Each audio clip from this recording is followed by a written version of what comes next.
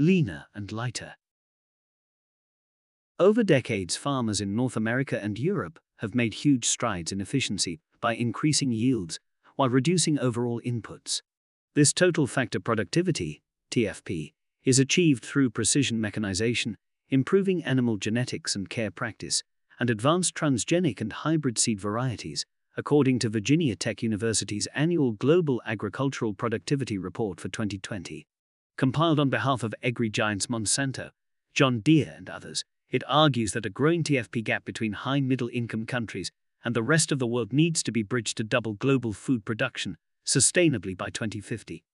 From 2008 to 2017, global TFP grew by an annual average of 1.63%.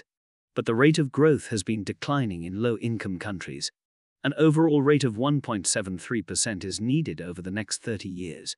The GAP report also attributes a slowdown in North America's TFP to 1 to 2% since the turn of the century, to reductions in public sector agricultural R&D investment, the cornerstone of TFP growth.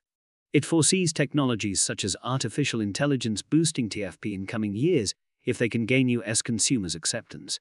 By contrast, the GAP report notes in Europe, conservation with less land and inputs is the priority rather than output growth.